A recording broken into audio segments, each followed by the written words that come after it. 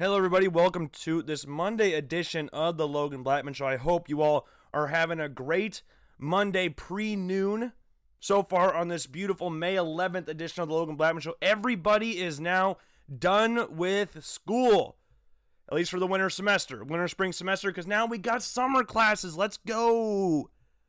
Summer classes are a blast, but congratulations to all the people that graduated this past weekend from all their different universities, seeing that all over social media, Twitter, Facebook, Instagram, Snapchat, wherever you want to search it, there was somebody graduating.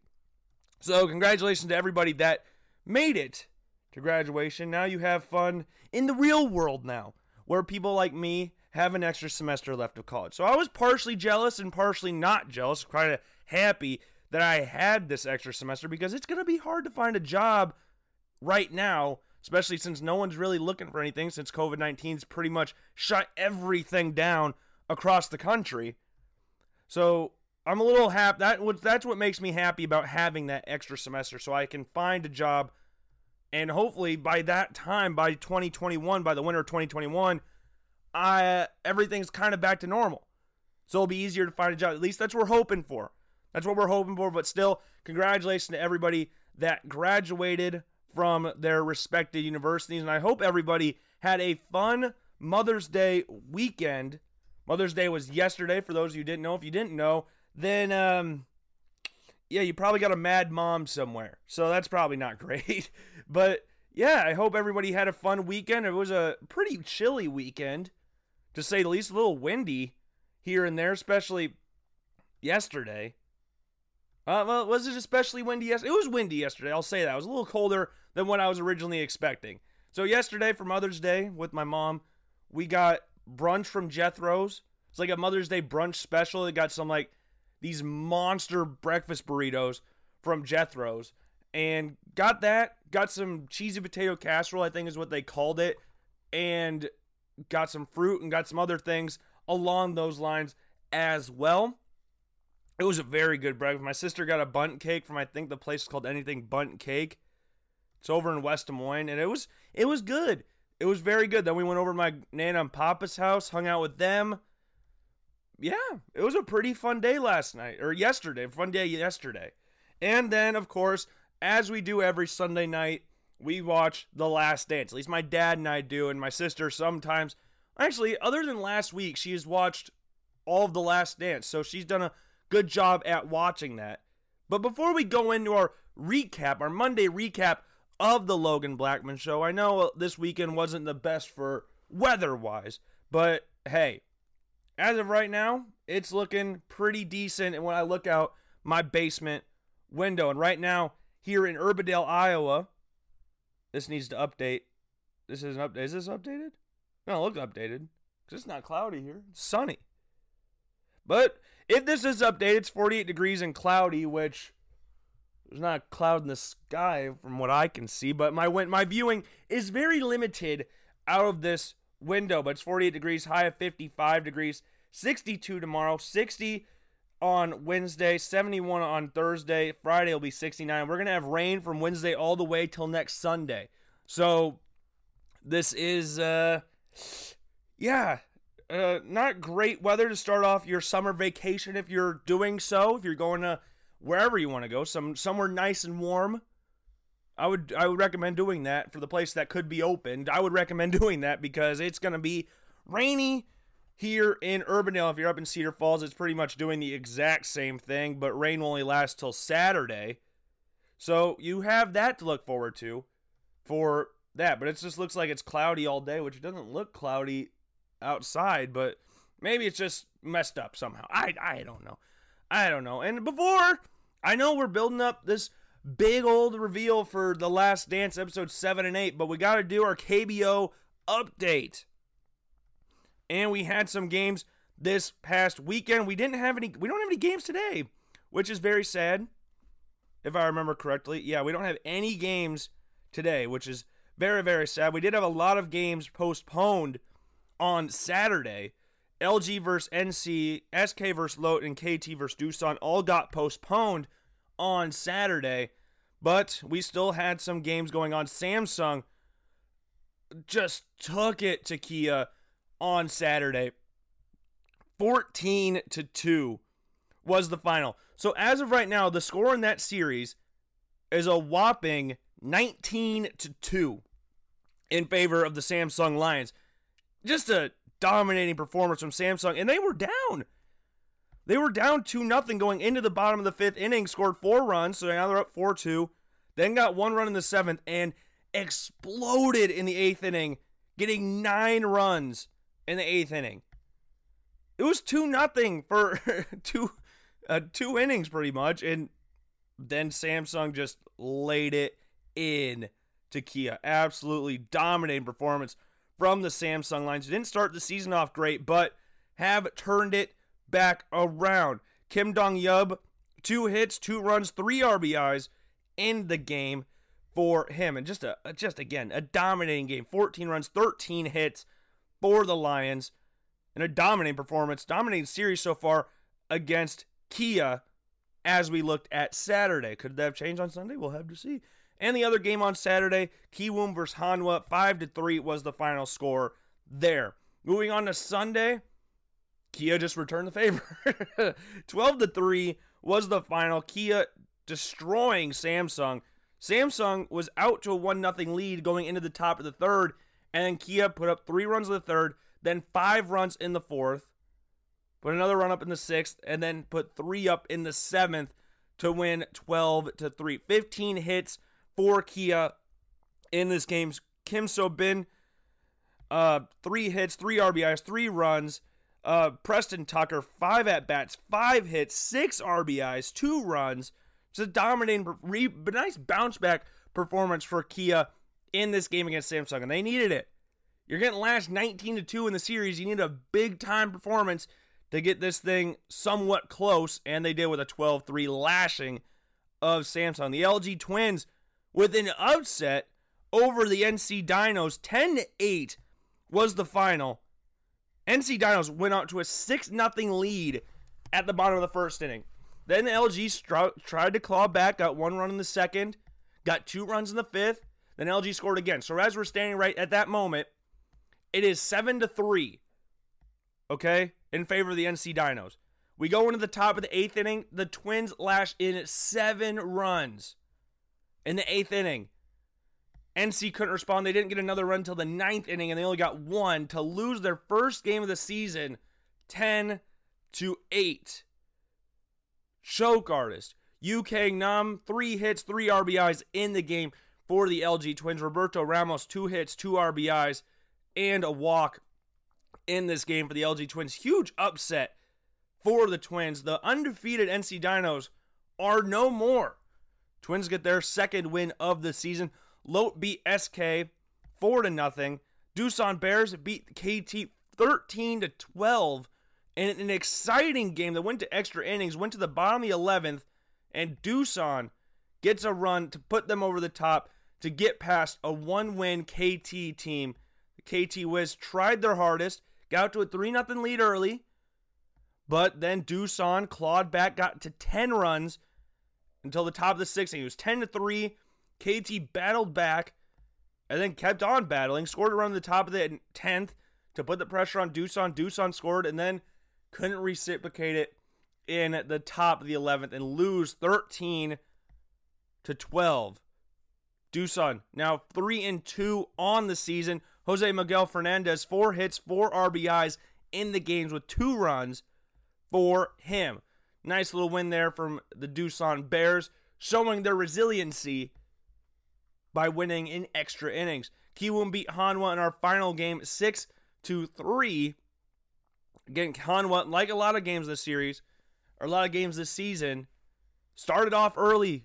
Hanwha was up 3-0, and then Kiwoom scored 5 runs in the 7th inning, along with the run in the 5th inning, to win the game 6-3. And Hanwha had more hits than Kiwoom, who only had 8 hits. 12-8 was the hit total in the game, but it didn't matter because Kiwoom got the most important thing above Hanwha, and that is the runs scored. 6-3 was the final. We don't have any games today, or didn't have any games today. Then we got games tomorrow. KT taking on the NC Dinos. Kia taking on Hanwha.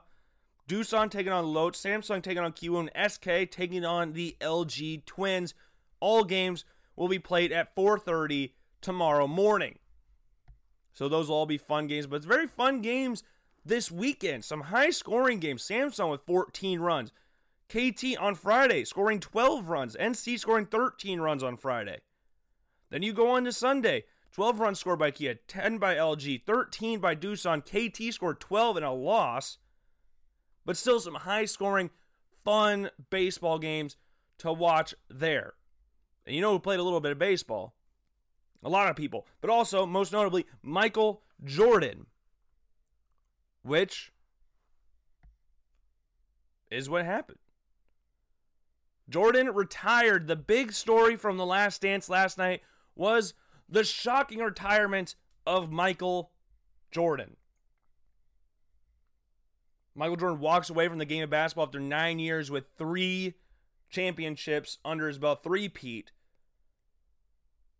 The only reason, there was a story in there, he was talking to somebody, I can't remember what his name was, but he would have retired after the 1992 season. He wanted to retire after that season, but Magic and Bird never won 3 titles, so he had to go on and win the 3rd one, got it done, and then walked away from the game of basketball.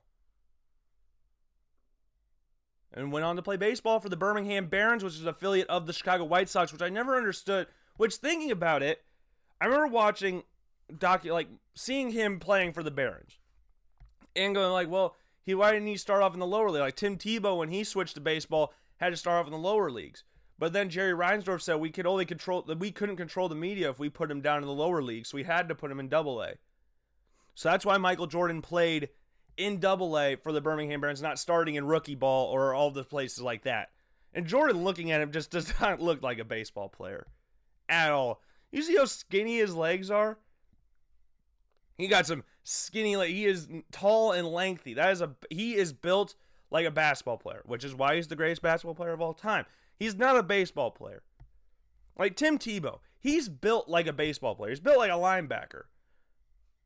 He's got the thick legs that can drive through your swings. That's the most important. Your base, when you swing, you don't have any legs. Or you have legs, okay, whatever. But you don't have any power in your legs, you're not going to get a lot of hits, or you're not going to get a lot of power on your hits. Which is why Tim Tebow's having a lot more success in the minor leagues than MJ did. And Tebow's having relative success in the minor leagues right now in the Mets, for the Mets minor league affiliate. But yeah, shocking the world in retiring after 9 years. You have athletes like Jim Brown, Barry Sanders, Calvin Johnson, all retiring pretty much at the top. Those are football players, but retiring kind of out of nowhere. You're like, man, this dude just dominated this game. Why is he retiring now? Shocking the world, pretty much. Putting the world on halt. Much like COVID-19 right now, not for as long of a period of time, obviously. But Jordan, when he retired, the world stood still. It's like, what? Huh? And then the Bulls, led by Scottie Pippen, went on to the Eastern Conference Finals, lost to the New York Knicks.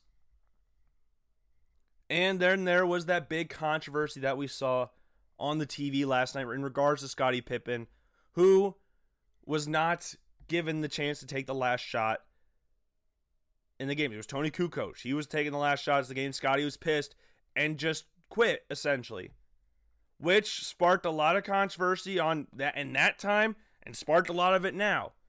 There's a lot of people I saw on Twitter, man, how many of you have lost some respect for Scottie Pippen? Scottie realized that right after the game, started crying. Him, Bill Cartwright, the team, crying after the game. Scottie quit on the team, which is not great. And I was watching Scott Van Pelt after the show, because that Scott Van Pelt's like Monday Night Football. He's always on right afterwards. So you just go into the next thing. And they had a chick on there. I don't remember what her name was, but it was like, what would Michael Jordan do if that was him? What would Michael Jordan do if he wasn't given the last shot? This is where I say all the time on the show, I hate playing in hypotheticals, because if it was Michael Jordan, that wouldn't have happened, because Michael Jordan would have taken the last shot. So there would have been no need for him to sit out, because he would have taken the last shot. So you can't play in high. What if that was Michael Jordan? Well, it wouldn't have been, because Michael Jordan would have been given the last shot. And if he didn't, he would have passed it to Steve Kerr, John Paxson, like he's done times before. So, yeah, you can't play high. Scottie Pippen's not Michael Jordan. It's obvious. Michael Jordan has said, when you talk about Michael Jordan, talk about Scottie Pippen, but they're not the same player. Scottie's a killer, but he don't have that extreme killer instinct that MJ had, which is why Tony Kukoc got the last shot. He made a lot of clutch shots in his career for the Chicago Bulls, Tony Kukoc. Jordan wouldn't have quit on the team, though. That's the thing. I'm pretty confident in saying that he wouldn't have quit on. Now you go, oh, you retired in 93, he quit on the team right there. His body was just done. Barry Sanders retired. Jim Brown retired. Calvin Johnson retired. Many athletes before like that have retired early. But Jordan was just done. That's not quitting on the team. That's retiring and just going, I want to do something else. I'm mentally and physically broken. Now, I wanted to retire the season before, but I wanted to win a third title. Jordan wouldn't have done that. I'm just going to say that. We can play in hypotheticals all you want. But that hypothetical don't make no sense, because Jordan wouldn't have been in that situation, because Jordan would have gotten the last shot. Phil would have never said, Tony Kukoc, you take the shot. I get where Scottie Pippen's frustrated. I understand completely why Scottie was frustrated. It's my team now. I should be getting the last shot. Perfectly understandable why he's upset. But Jordan would not have just sat there on the bench and done nothing. And a lot of people, including his teammates, were ticked off about that. And I was not surprised at all when Phil got a phone call from Michael Jordan talking about it. That was the least thing I was surprised about. It's like, of course Jordan called Scottie, or called Phil to talk to Scottie about that. Like, you can't do that. You can't do that. You can't quit on the team with the last few seconds of the game just because you're not getting your way. That's not... Scottie Pippen in a couple episodes of this has looked really good and really bad at the same time. You look at the cursing out of Jerry Krause, this moment. And then you got he worked his way up from NAIA team manager to being the 6th overall draft pick in the NBA draft. So he's looked good and bad in this. But that one was not a great look for Scottie in that one. But the Bulls, as I said, went to the Eastern Conference Finals, riding high off the three-peat. And then the next year, they were 34-31. Which we'll get to that in a little bit, because something changed at that point. But along with Jordan retiring, this sparked a big controversy around the time of Jordan's dad's death. James Jordan's death in North Carolina. In Fayetteville, North Carolina, I think is where it's said. James Jordan fell asleep in his car, got shot in the chest, and his body was later found in the river with his car pretty much destroyed. And then that started going off on, is Jordan's gambling problem, is that the reason that his dad is now dead? And Jordan, like most realistic people or most rational people, would get very ticked off at the fact of their getting blamed for their dad's death that didn't have anything to do with it. Like they said, it could have been any of them. It could have been anybody sitting out there. Or if they knew it was James Jordan, Michael Jordan's kid. I'm getting all the Jordans mixed around here. Shot in the chest. It's just like they said this on the documentary last night. It was a very dark period for the media at that point in time. Very, very dark moment in the times of the media because of what they were writing about Michael Jordan at that time. And again, most people, like Michael Jordan, were pissed off, or would have been pissed off if that was written about them right after their dad just died. Just got murdered. Died and murdered have a different connotation. Like, you could die from cancer, which is sad, but then you go and murder, and you're getting blamed for your dad's murder. That's not something that you would take very lightly. And James Jordan always had a dream of Michael playing baseball, who hadn't played baseball since he was 17 years old, and now is going to try and play baseball in the minor leagues, which we touched on a little bit ago. Go and play for the Birmingham Barons. Jordan hit .202, drove in 50-something runs. But, yeah, again, wasn't seen like a very big success like it was, or well, 202 is not a great batting average by any stretch of the imagination at all. I mean, it's good for it's about Bryce Harper's midway batting average. So, and he's a star of the MLB. So, we can go with that, or Joey Gallo or something. That's Joey Gallo numbers right there. Different number of RBIs, but yeah, they got the cover of Sports Illustrated. Jordan, last time he's talked to Sports Illustrated was because of that. They wrote an article about him, didn't even talk to him about it. Just wrote it and published it. Jordan obviously pissed about that. So there's a lot of things that are pissing off Michael Jordan at this point, in which it, as history has shown, and as this documentary has very much shown, don't piss off Michael Jordan. And that's what these papers are doing, pissing off the greatest basketball player of all time. And then as you get to the end of the episode 7, you get the emotional side of Michael Jordan, where he just cuts the cameras off. And I think that should have been the end of The Last Dance. That ending that they put at the end of episode 7 would have been the perfect send-off for the entire series. That was a great send-off. Jordan tearing up, and then everyone wanted to ask for a break. Talking about his teammates, tearing up a little bit, getting all emotional. That's what you wanted to see at the end of the series. But great ending. Episode 7 and 8, I'll say this before I get into episode 8, were my 2 favorite episodes of the series. By far. Easily my 2 favorite episodes. But the end of episode 7 was awesome. The end of episode 8 was emotional as well. We'll talk about that one in a little bit. So right now, we're going to start talking about the start of episode 8. So we're going to talk about the end of it in a little bit, but we got to go through the entire episode first. So episode 8, the I'm Back episode. Jordan is back. He does a little practice with BJ Armstrong, and I'm back. Now, I'm doing this the day after, and my memory's a little foggy from it, but I'm back. That happened in March, and it's kind of a side story, or not kind of, it is a side story. So it happened in March. On Monday, towards the end of March, on Press Row, the show I used to work at, tweeted out something. We got some big news coming for you at when the show starts today. I was like, okay, I'll rock the Michael Jordan jersey today. We got news. I'm back news was just a couple days ago. I'm going to rock the Jordan jersey. I get to the office, and it's not the news I was really expecting, to be honest. Something a little bit different than what I was. It's a little bit of the opposite of I'm back, and more of the I'm retiring thing, or I'm done, or I'm canceled, whatever you want to call it. But I rocked the Jordan jersey that day because I thought it was going to be good news. I was completely in the dark of it until an hour before the show started. But I wore the jersey. The I'm back thing is one of the most legendary quotes of all time. It's just 2 words. I'm back. And I love that. And also around the time he's making Space Jam. And speaking of On Press Row, John Leo has never seen Space Jam. And a lot of people around that office had never seen Space Jam. And that was one of the most disappointing things I've ever heard in my entire life. Made me so sad. How have you not seen Space Jam? How is that possible? How are there people that live on this earth that have never seen Space Jam? New one, we talked about that one last week, I think, is coming out in 2021. But how have you never seen Space Jam? Space Jam, one of the greatest movies of all time.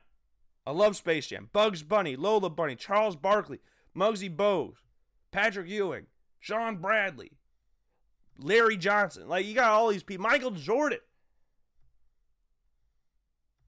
You got all these Looney Tunes. You got all the basketball players. You got the Monstars.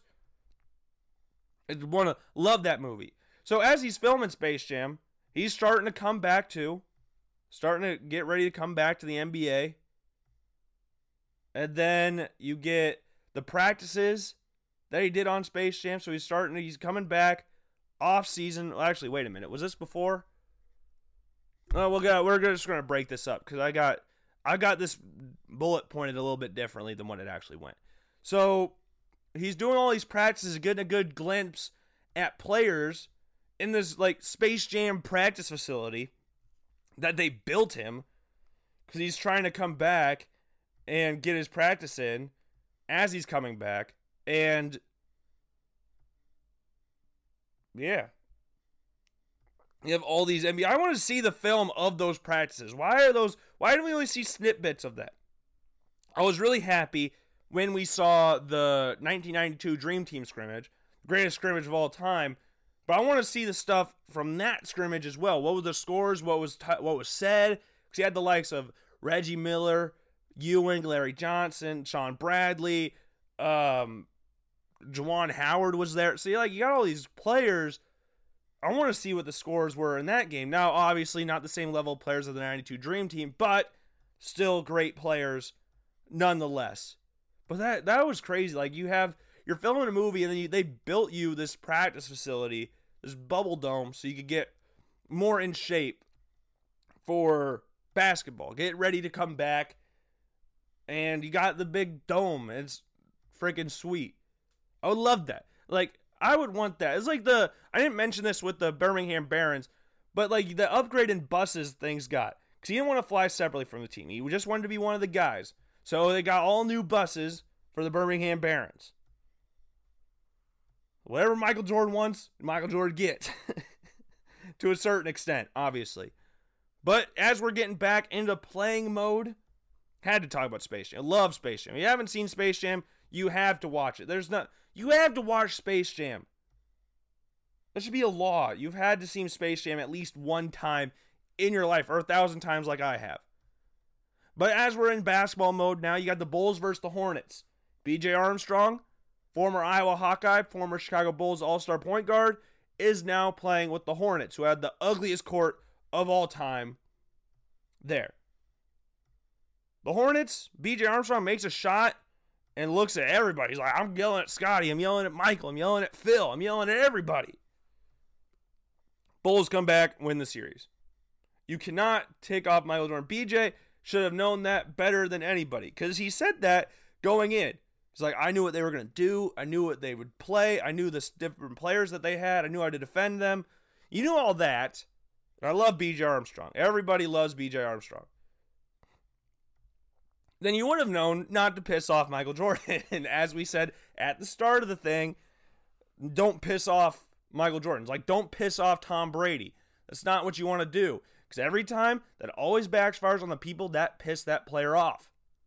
In this case, it was B.J. Armstrong, so the Hornets ended up losing that series. And then this brought up a big moment from, I think it was David Aldridge brought this up. Maybe I'm wrong. I might be wrong, but I think it was David Aldridge brought this up. It was the LeBradford Smith story. So, LeBradford Smith, you may not have heard of this guy before, and I don't blame you if you haven't. Played for the Washington Wizards at the time, or the Washington Bullets. I can't remember what they were called. They were Washington. They had the red, white, and blue uniforms on. LeBradford Smith dropped 37 points in Chicago.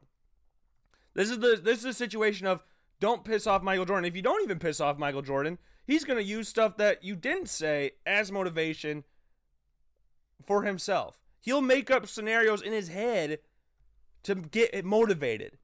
And LeBradford Smith dropped 37 points, and reports were he said, "Good game, Mike," after the game. That ticked off Jordan. So Jordan told his teammates, I'm going to score what this dude had in the game in the first half. Jordan dropped 36 points in the first half because they played Washington the next day, or the next couple days or whatever. It was a home and away series. So they were like, right after they played Washington at home, they went to Washington to play them there.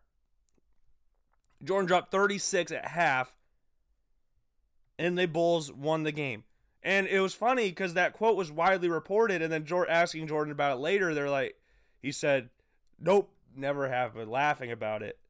Because Michael Jordan doesn't need you to actually motivate. All he needs is something tiny. And it doesn't even need to be real. He'll construct things in his head to motivate himself to kill you in the next game. That's what the killer instinct is.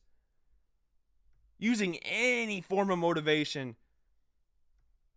to embarrass you the next game. That's what he did to LeBradford Smith.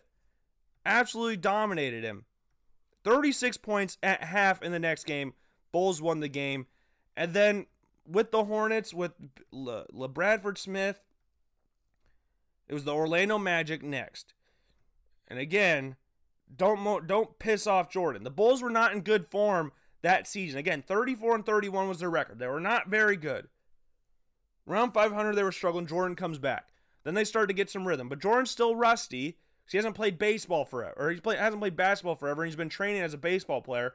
And they warned him about this when they played baseball. If you ever want to come back, baseball is going to ruin your basketball workout. Like, the workouts are completely different. Your basketball body is going to be changed because of baseball. George said, don't matter, I want to do this. Jordan comes back, he's not in the best shape ever, obviously. He hasn't played in a while, but still has that greatness inside of him. Dropped 55 at the Garden wearing 45. And then they're playing the Magic in the Eastern Conference Finals. And Nick Anderson steals the ball from Jordan. And the Magic win the game against the Chicago Bulls. End up winning the series. But before that, Nick Anderson goes, 45 ain't no 23. The next game, Jordan comes out rocking number 23. That is one of my favorite stories of all time. I've known this story for years because I think they mentioned it in the Magic documentary with Penny and Shaq. Can't remember if it was a 30. I think it was a 30 for 30. About the 45 ain't no 23. Magic won the series, but that pissed off Jordan for the next year. And he took all of his anger out and the motivation from that one game and used it to win the most games in NBA history. Bulls next year went 72-10 just because they lost to the Magic. They lost in the Eastern Conference Finals to the Magic. Jordan literally said we were shit.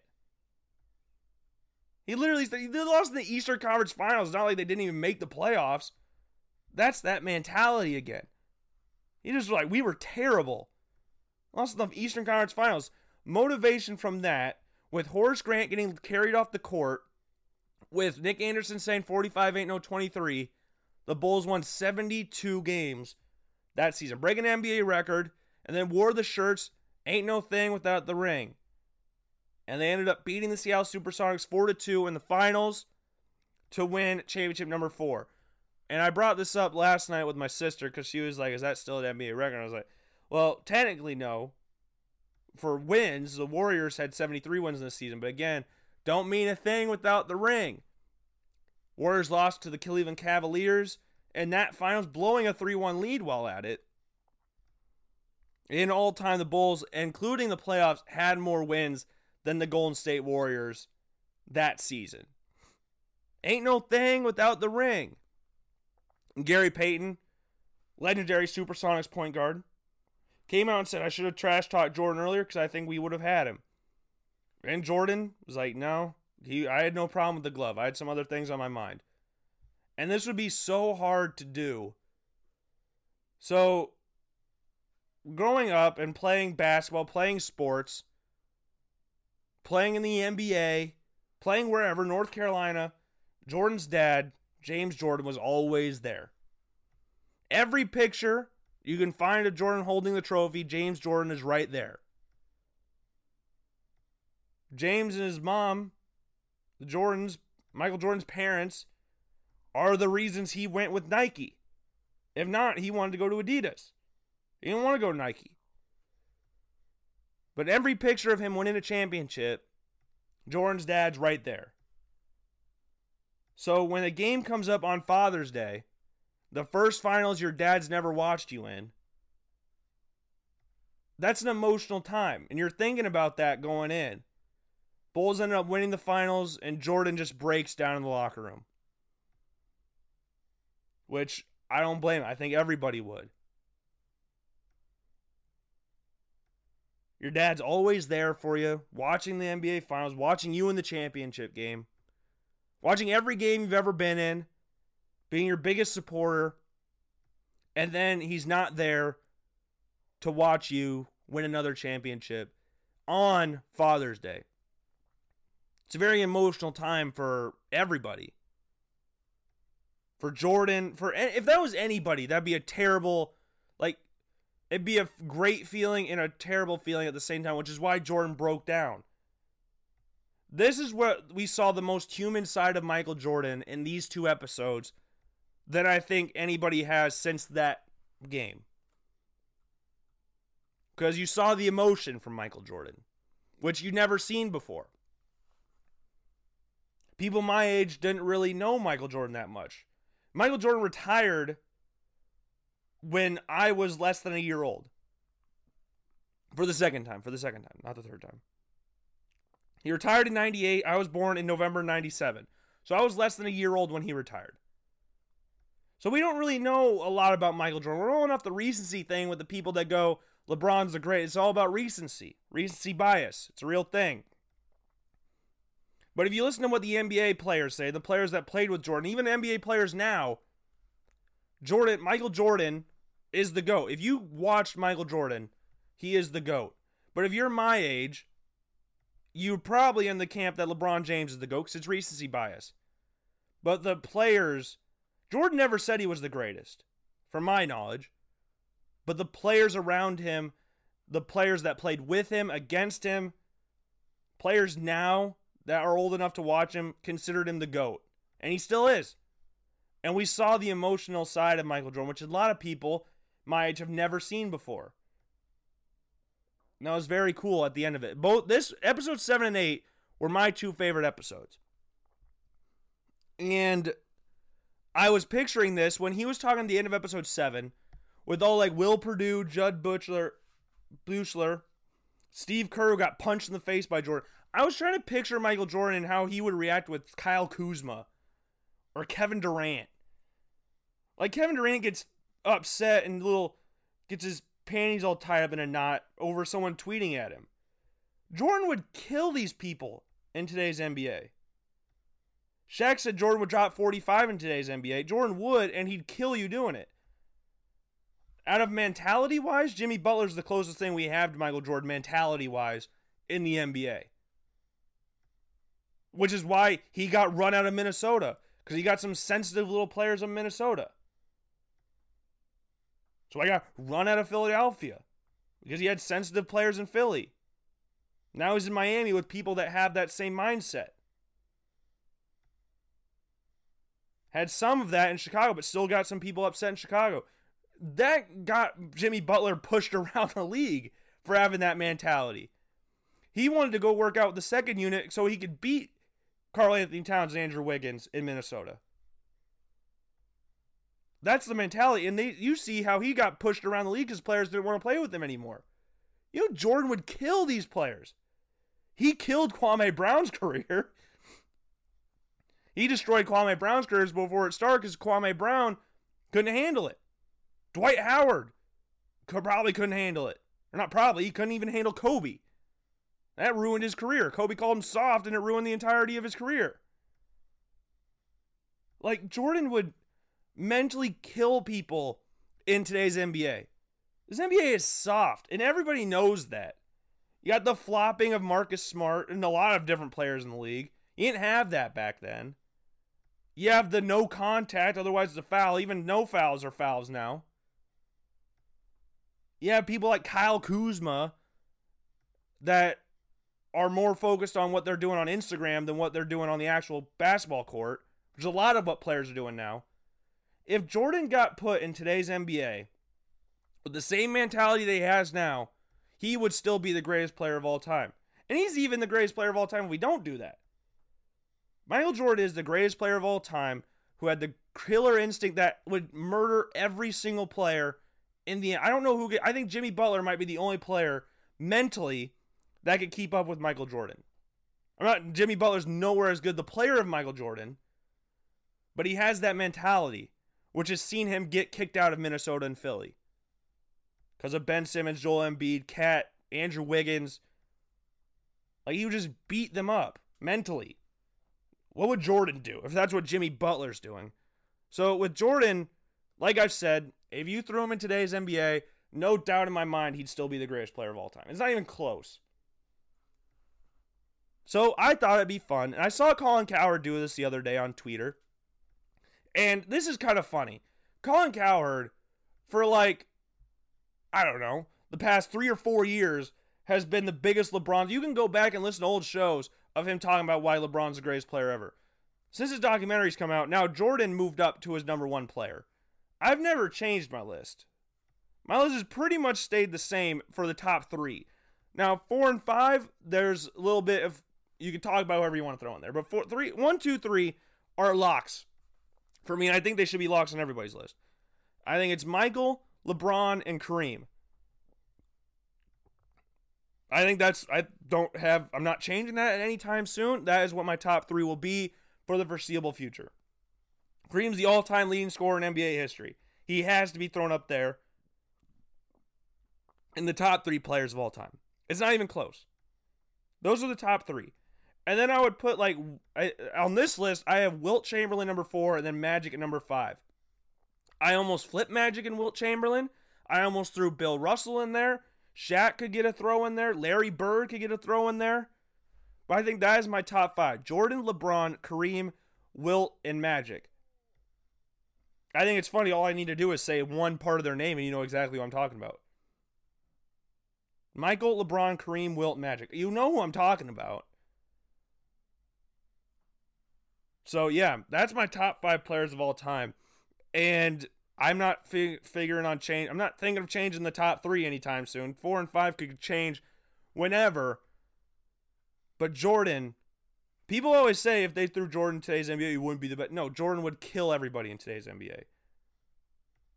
There's no one that has that mentality close to Jordan except for Jimmy Butler. And he's not the same player as Jordan, obviously. But mentality-wise, they're very, very, very similar. Jordan would kill everybody in today's NBA. People more focus on Instagram and Twitter and social media, playing on Twitch. Come on, don't even play with me like that. You can't even, it's not even a contest, really. I mean, let's do I just got laughed about it. But this is the last, that was the second to last week of The Last Dance. And it makes me sad. This next Sunday is the last Dance we will be getting. Episodes 9 and 10. And they have been fantastic so far. And as I said at the beginning, 7 and 8 were my 2 favorite episodes. But I love this documentary series. I love it. And I'm very upset that it's going to be over this week. Or next week. Well, I guess it is still this. Well, however you look at it. 6 days from now, Last Dance will be over. And it makes me sad. But ESPN is rumored of throwing up a Sammy Sosa versus Mark McGwire 30 for 30. Which I will watch every second of that as well. Sammy Sosa was my favorite player growing up. He was my first baseball jersey I ever had. Was a Sammy Sosa Cubs jersey. My nickname playing baseball for the Johnson Little League was Sammy Sosa. Because I could rake the baseball everywhere. I was so good. And then I clocked some kid in the face and stopped swinging. Because baseball is an incredibly mental sport. And I mentally checked out because I couldn't swing the baseball. I hurt a kid. I smacked him in the face. Just couldn't play anymore. I was arguably better at baseball than I was in any other sport. But I couldn't swing the baseball bat. Oh, Logan, that's so hard for you to do. It's better at baseball. You're so good at it. Yeah, shut up. But yeah. Last Dance. Sad. Sad that it's almost over. But we'll look at it. We'll be happy because it happened. Don't be sad because it's over. Be happy because it happened. And with that being said, I'm going to take a quick break here on the Logan Blackman Show. We'll come back. We got some NFL news to talk about, and we're going to rank the top 5 quarterbacks. I saw this on ESPN, but it was ESPN, what is it? ESPN Insider or ESPN Plus? I can't remember what they call it now. But ESPN Insider, one of those things, had a list of the top 5 quarterbacks from, 2020, 2021. I didn't see the list, so I don't know what their list is. I just stole the idea. I don't know what they're listed, but this is my list comparing quarterbacks from last year, or this past draft, to next year's draft, and ranking them 1 through 5. And if we have enough time in today's show, I'm going to do a quarterback bracket. Remember what we did with the uniform bracket a few weeks ago? We're going to do a quarterback bracket for the NFL. And this is what, going off of day 1 starters in the NFL. So we're not putting because Tua's not going to start, Justin Herbert's not going to start, Jordan Love's not going to start. So those guys will not appear on the list. So we'll have that bracket coming up for you if we have enough time to do that. But with that being said, let's take a quick break, and I'll be back here on the Basement Podcast in a little bit. Welcome back, everybody, to this Monday edition of the Logan Blackman Show here on the Basement Podcast. I hope you all, again, are having a great Monday or whatever day you are listening to the show. We still got a little bit more stuff to talk about today. We got a little bit over an hour left in today's edition of the Logan Blackman Show. We just talked about The Last Dance, going in on Michael Jordan on episode 7. My two favorite episodes so far in The Last Dance have been episodes 7 and 8. I have loved those two episodes. I was emotionally involved. I was hype involved. That's a weird way to say that, but I was excited to watch it. It was just a fun show to watch. A very, very fun 2 episodes to watch. And as a reminder, this next Sunday will be the last Sunday of The Last Dance ever. No more Last Dance after this. It's all done. All done after this. It's sad. And I don't like it. It makes me upset. And I don't know if I'm ready to just go without it. But we'll move on to Mark McGuire, Sammy Sosa stuff. So hopefully sports come back, and Bundesliga football, or Bundesliga soccer, whatever you want to call it, is coming back on the 15th. So we are getting closer to live sports as we speak. The Premier League said a little bit ago they will not void the season. So there will be Premier League action at some point this year.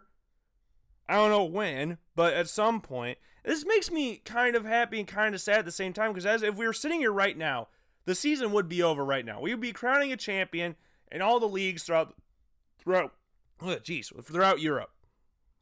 I had that Sprite ginger stuff, and it's just coming up. I chugged it before I came back. I don't know why I did that, because it's not very smart to chug anything when you're doing a radio show and talking very fast, because you're breathing a lot and that sucking it in. And it just kind of, I don't know. Science, I guess. But right now we would be crowning a champion. Probably more than likely Liverpool in the Premier League. But again, like I said a few weeks ago, you can't crown them yet because there's certain teams that are still needing games to be played. So you can't crown them yet. It might be a formality that they've won a league, but you can't crown them yet. Can't end the season now. You can't do that. It's not good for all the teams involved. It might be good for Liverpool, but for teams that have played one less game than somebody, and that one game could see them go from relegation to staying in the top flight, that's big. So you can't just end the season now and go, yeah, Liverpool, you're just getting the league title. That's not how it works. It's not what we're doing. Now, I'm interested to see how this, whenever the leagues start up, how this will affect the upcoming seasons. Because if you know, the Premier League usually starts around August. It does start in August. Then you got the NHL starting in, what would you say, September, October, around there. Baseball's not even started yet, so we'll see how long that season will go. With the shortened season, I did read an update yesterday that the NL is thinking of adopting DHs for the shortened season, which would be interesting. Be very, very interesting. That made me even more mad that the Cubs didn't move for an outfielder, so they could just put Kyle Schwarber at DH. Or sign Nolan Arenado, or trade for Nolan Arenado, like I told them to do forever. Move Chris Bryant to the outfield. If the NL gets a DH, Kyle Schwarber is going to be like David Ortiz. He's never going to play another field position again. He's going to be a permanent DH for the Chicago Cubs. Which is where he'd go. If he went to any other team, he'd be a DH anyway. So, but he is going to be the DH for the Chicago Cubs when that comes around. And then I hope the Cubs get somebody to fill that hole, either in free agency or in trade market or whatever. I wanted them to get after Whit Merrifield, Nolan Arenado. Who'd they sign? Nobody. So that's the disappointment of running a team from a radio show station or a radio office in Cedar Falls, Iowa, because the team doesn't really give a crap about what you say. Yeah. That's the bad part about that. But it's always fun to speculate. But let's get to what we're really talking about. Now, the NFL, so far, as we have seen, does not seem to be affected by COVID-19. Other than, the draft, obviously, but I'm talking about the season has not been that affected by COVID-19 as of right now. Now, that could change. Could very much change like that. We live in a very unpredictable world. Unpredictable things happen all the time to everybody, every day. Things you didn't expect to happen because no one can see in the future. And if they can, they're hiding it pretty well, because I would like to know what the future holds for a lot of things. But as of right now, the NFL season doesn't seem to be affected. College football looks more so to be affected than the NFL. So we'll have to see how all that shakes out and how that affects next year. But yeah, right now the NFL looks fine. As of right now, they're doing virtual practices. They did a virtual draft, doing all that stuff. Schedules were released last Thursday. So looking good so far, I guess. But one thing that I think somebody out there will wish that it did change or something did happen in the NFL season is Commissioner Roger Goodell. And I will explain this. So the NFL did a thing to help give money to COVID-19 efforts. Against COVID-19 efforts. COVID-19 fighting efforts, not for COVID-19. So they did a thing where they did an auction and you could bet on or place bids on getting a night to spend with the commissioner and watch Monday Night Football from his basement. So that is what has been talked about. That's what they brought it up, and there's been somebody that's been bidding a lot, even bidding against himself for this because he wanted it that bad. And that is, not surprisingly, Barstool president Dave Portnoy. El Presidente. El Prez. Stool Presidente. Whatever you want to call him. Dave Portnoy. This is going to be awesome. He said he's going to be a walking GoPro throughout this thing. So I hope it happens. The NFL commissioner, Roger Goodell, is going to have to deal with probably the person that he dislikes more than anybody, which will make for an excellent time.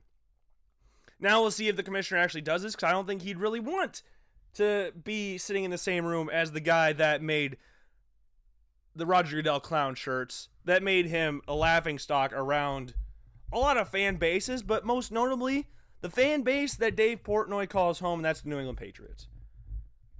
They're not huge fans of Roger Goodell. And Portnoy and Barstool, I've watched the Barstool documentary series that they've done, the mini doc series they've done on YouTube. And the Patriots love what Barstool's been doing, because they're an organization. They can't really go out and say certain things because they'll be affected by that. Portnoy and the Barstool group can just do whatever. They're speaking for the Patriots, speaking for a lot of people. But Goodell, I don't think, would really like that, because the clown shirt is something that has been very public for a few years now. I don't think he liked that. And Jay Portnoy did emergency press conference type thing of talking about how he won the bid, won the auction. And in the video that Portnoy does, Dave Portnoy does these videos quite a bit, or not, every once in a while. No, I shouldn't say quite a bit. He does them every once in a while, where he places his phone down or a computer and loads it up and then does a little video and posts it on Twitter. So last night he did one talking about the Monday Night Football auction, watching it with the commissioner. And in the video, he's rocking the Roger Goodell shirt with the clown nose. I think if I just said Roger Goodell shirt, everybody out there listening would know what that shirt is. And a hat that reads Fire Goodell. I don't think this could have gone worse for Roger Goodell if he tried. Roger Goodell, of course, has not said anything yet in regards to the whole situation. We'll check on that in a little bit. But this is exactly what Roger probably did not want. But Dave did it for a good cause.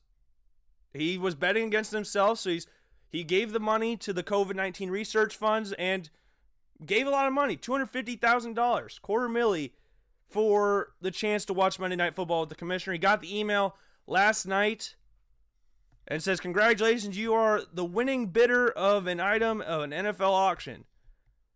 Your purchase details as follows: product name Monday Night Football with the commissioner in his fan cave, plus 2 tickets to any regular season game." Now, the commissioner has been very public about Barstool at regular season NFL games. And so much so that Portnoy, when he wears jerseys around the office, you see some with Packers. There was a video he had and where they did the Barstool Sports Report, and they were doing something. They were doing a skit for it, or not a skit, but wearing a costume where he had a Packers jersey on with the logo covered and everything. Now the commissioner's got to welcome him into his house and watch football with him. How that's going to go, I have no idea.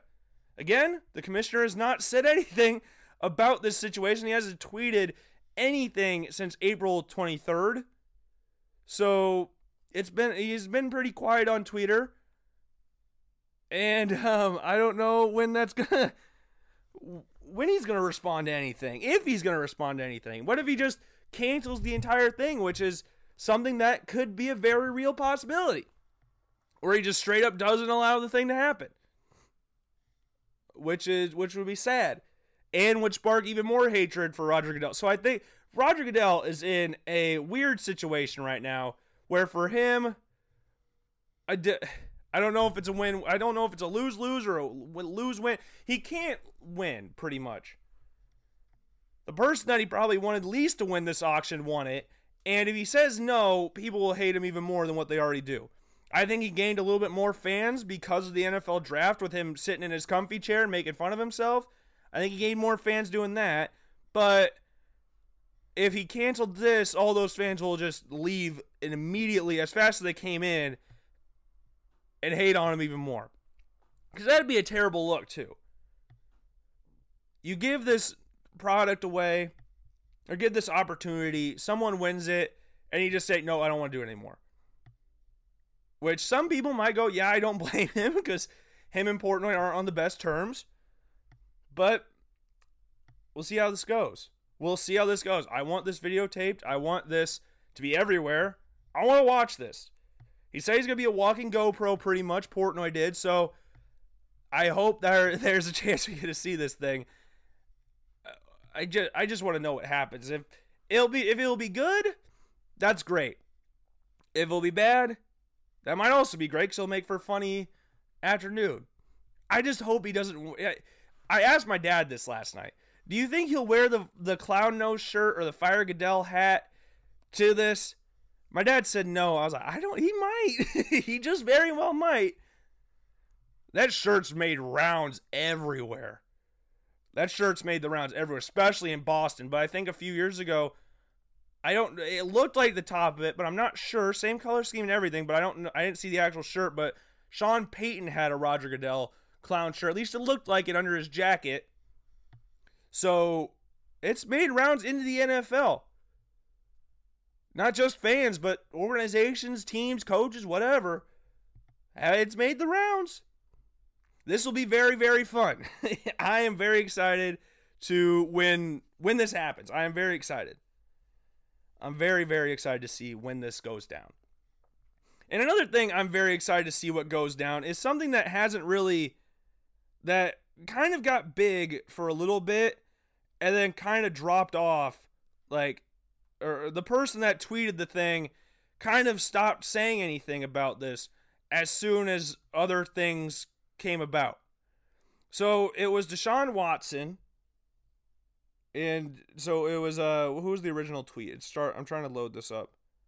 So it was Feinstein, what is his name? Feinstein Books. Jeff Feinstein.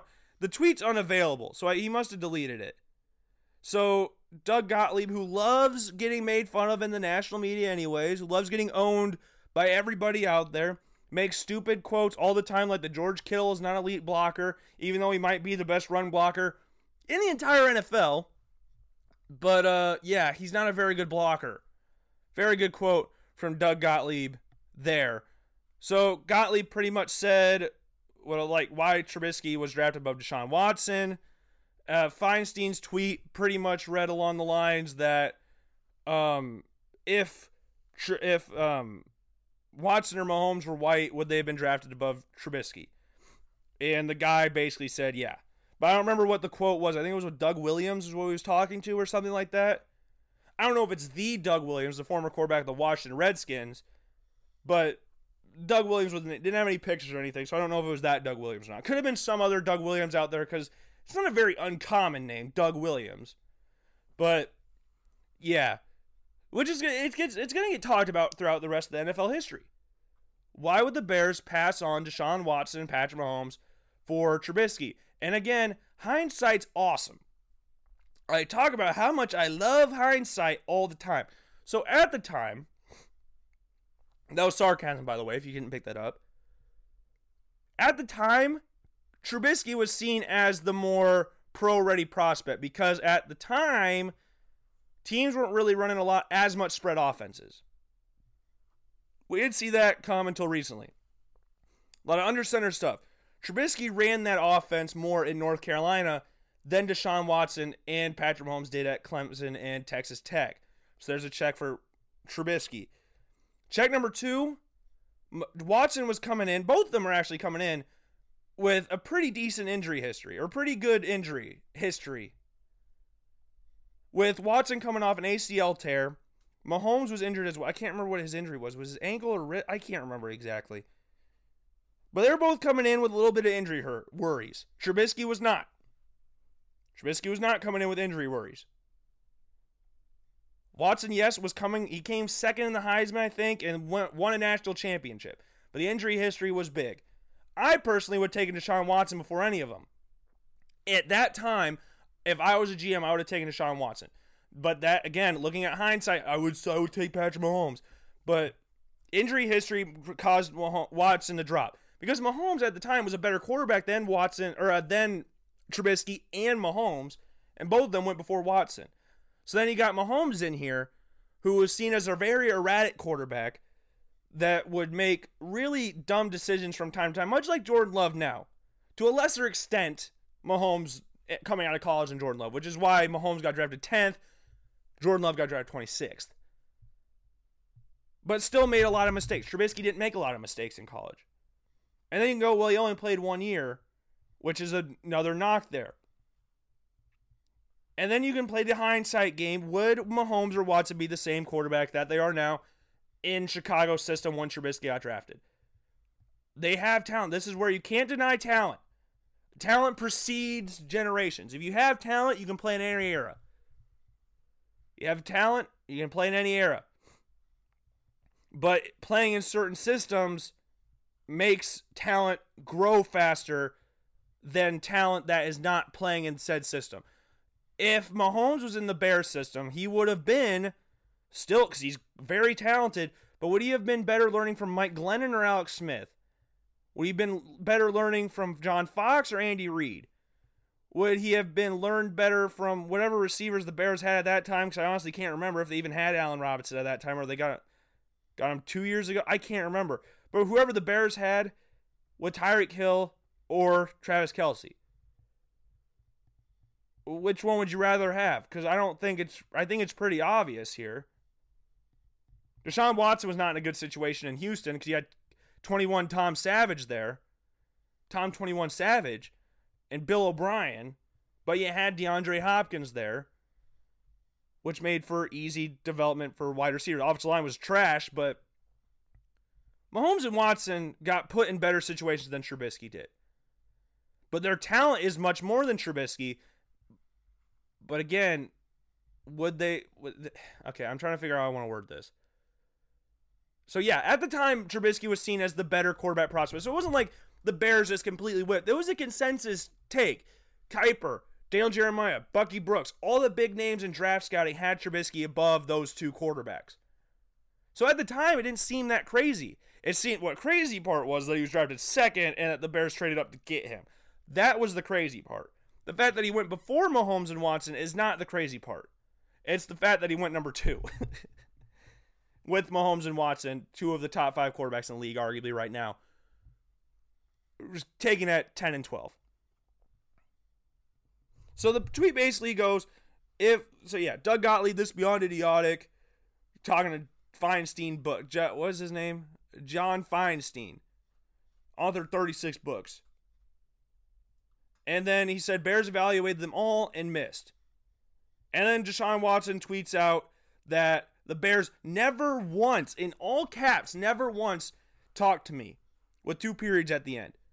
So then I have one of my close friends, Spencer, is a lifelong Bears fan, and the Bears get a lot of hate and the media. A lot of hate. Probably more than any team in the NFL. Most of the time for this.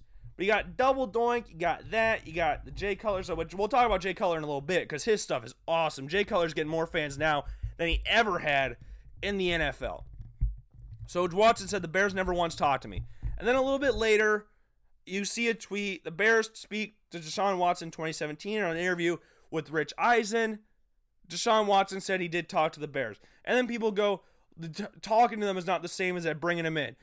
That's beside the point because Deshaun Watson said never once talked to me. You talk on the phone. If you don't, then why'd you call him? Now there's other people going, you're just trying to build a market for himself by just saying other teams are interested in him than what they actually are. Because he seemed more confident in the tweet than he did in the interview with Rich Eisen. With the all caps part. He didn't seem that confident talking about it with Rich Eisen. You can go watch the interview. David Prince tweeted it. You can go search it on Twitter. It'll pop up probably. And then a little bit later, another thing came around with all these different things that the Bears said. So you had the Rich Eisen show. Sean Watson said he visited KC, Cleveland, Jacksonville, 49ers, Cardinals, Texans, Jets, Bills. Spoke to the Bears, Ravens, Chargers on the phone. Then you got a next one.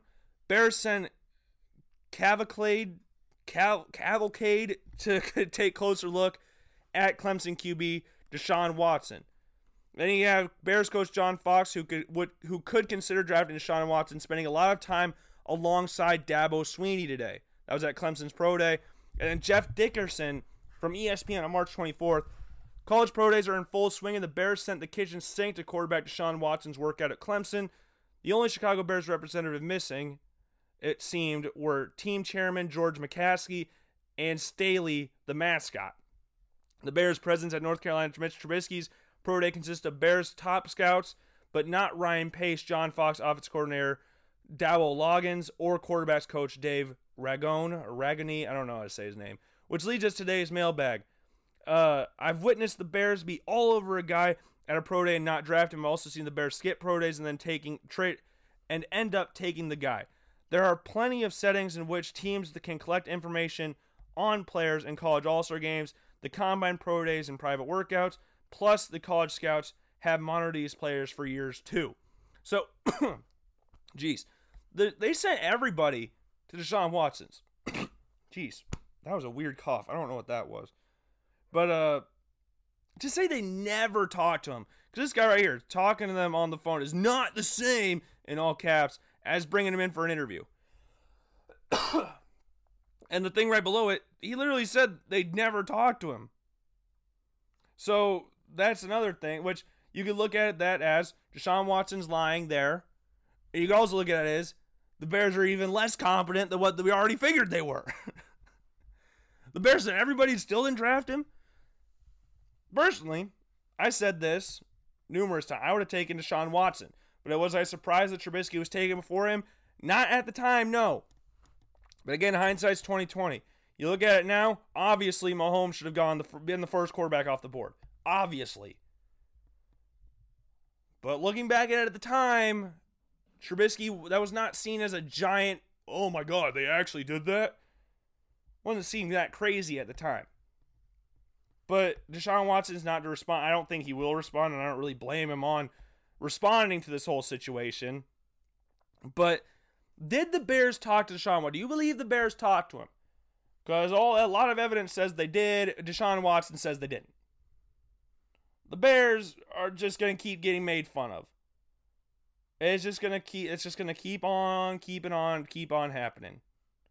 And it's kind of funny. I saw this on Twitter the other day. So the Jaguars signed Mike Glennon. The Bears just traded for Nick Foles. Nick Foles was the Jaguars' backup. Mike Glennon just became the Jaguars' backup. So it's just kind of funny how that all works out. Man, you kind of feel bad for Bears fans. They get made fun of a lot anyways for just being Bears fans. But now they get talked about. Like it's like that. You can look at that whole if what Deshaun Watson thing is actually true or not. But if you look at the second thing that I read, or the third thing I read, sorry, talking about Deshaun Watson, all the things, all the teams that he visited, what the Bears did. It makes the Bears look worse than what you already thought. But as Spencer said, ooh, the plot thickens. But I don't really know what to believe here. I don't think it looks, from everything I've read, Deshaun Watson has talked to the Bears. So don't say that if he didn't talk to the Bears, then that's fine. He didn't. But every source from that time points to you talked to the Bears. So I don't know why you said that. Just trying to make the Bears look even stupider for drafting Trubisky, which people already do anyways. He doesn't need the hate. He's not going to go into the season as the main guy anyways. The Bears don't believe in him. Matt Nagy don't want him.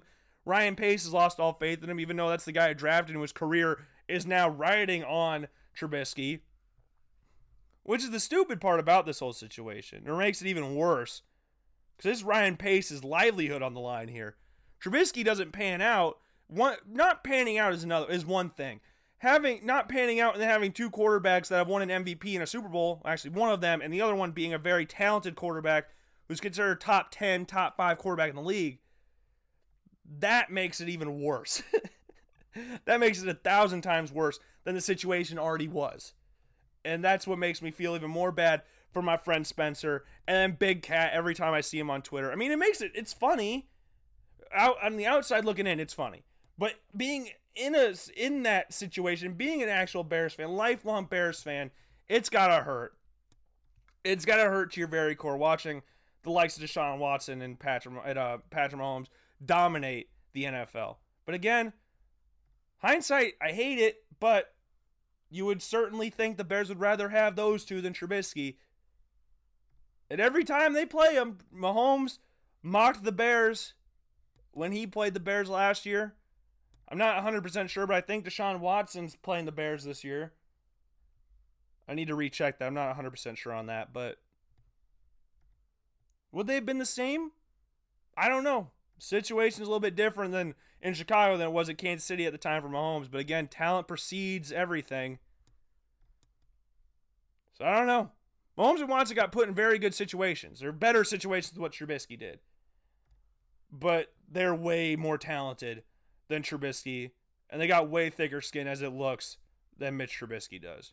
So you feel kind of bad for Trubisky, but not really at the same time. It's like you're made millions of dollars playing in the NFL, but man, media hates you. I feel kind of bad for you off that. I liked him at North Carolina. You can go back and listen to the older Logan Blackman Show, which still exists on SoundCloud. I don't know what you would search. Well, if you just search Logan Blackman on SoundCloud, it's got like a football, soccer, like a bunch of different things. Just little sound bites. But we talked about Mitch Trubisky on that show. I talked about him quite a bit during that college football season prior to the draft. And I liked him. I really liked him. But, yeah. Hindsight, man. For Bears fans, hindsight is a terrible, terrible, terrible thing. And with that being said, I'm going to take another quick break here on the Logan Blackman Show. I got to go to the bathroom really, really bad. I got to go pee super bad. I drank water and chugged basically entire Sprite ginger before I came back on that last break. So I've got to go to the bathroom really, really bad. We'll come back, talk about another Chicago Bears quarterback. This one, a former Chicago Bears quarterback. And we'll look at the top 5 quarterbacks combined of the 2020-2021 draft class. Totally not stolen anywhere. Completely original idea. And we will be right back right after this. What up, everybody, and welcome back to the last 45 minutes of the Logan Blackman Show here on this beautiful Monday on May 11th of 2020. As we said at the beginning of the show, congratulations to everybody that graduated from college this past weekend. And happy late Mother's Day to all the mothers out there. Hope you guys all celebrated accordingly on Mother's Day yesterday. So, as we talked about in the last little section about Deshaun Watson and the Chicago Bears, whatever happened, I don't know. Well, one person saying one thing, another person saying a completely different thing. I don't know. Either way, the Bears look bad in this situation. In hindsight, the Bears look really bad. Because you're like, man, they should have taken Mahomes or Watson. Well, at the time, it wasn't really seen that crazy. They took Mitchell Trubisky because He's coming from a pro-style system. He wasn't battling a really big injury history like Watson Mahomes, where it wasn't as erratic as Patrick Mahomes. So it seemed like the safer option there. But safer doesn't always mean better. Doesn't always mean better. Safer is what gets you in trouble. Like with Miami Dolphins taking Dante Culpepper over Drew Brees in free agency. Drew Brees has become one of the greatest quarterbacks of all time. Dante Culpepper is not. Just to put it lightly. So, yeah, safe options don't always work out, which is what happened here with the Chicago Bears and Mitchell Trubisky. Hindsight, should have taken Mahomes or Watson, whichever one. But we don't live in hindsight. We live in the here and now, and they took Trubisky, so now they're just going to have to deal with it, and they'll take a quarterback in next year's draft. But before we go on to my rankings of the combined rankings of this year's draft, like the 2020 draft, and next year's draft, the 2021 draft, I want to talk about another Bears quarterback right now, and that is Jay Cutler. And everybody knows Jay Cutler. Jay Cutler was not really the most liked quarterback in the NFL in his time playing for both the Broncos and the Chicago Bears. More disliked playing for the Broncos than the Bears, but still not really well liked by the vast majority of people, including myself. I wasn't a huge Jay Cutler fan when he played for the Chicago Bears. I didn't like him on the Broncos, so my dislike for him fed over to the Chicago Bears. For him, I liked the team. I got family from Chicago. I got family that live there now. I got family from Illinois, like Galesburg, Illinois. But I have family that live in Chicago, on the north side of Chicago, like right down the street from Wrigley. So we have we love our Chicago sports teams. But just we never really big Bears fans. And Jay Cutler was a reason why I wasn't really that big of a Bears fan. But I am liking Jay Cutler more and more into retirement than I ever did as a football player. And I think everybody can say that. I think Jay Cutler is gaining more popularity in his time out of the NFL than he ever did as an actual quarterback in the NFL. Everybody's going around going, man, I got to go buy my new Jay Cutler jersey now. Or get a bootleg Jay Cutler jersey, probably. Not going to buy an old, go on a Bears website, go, I want to customize Jay Cutler. And then you're probably going to go like, I don't know, what are some fake jersey websites?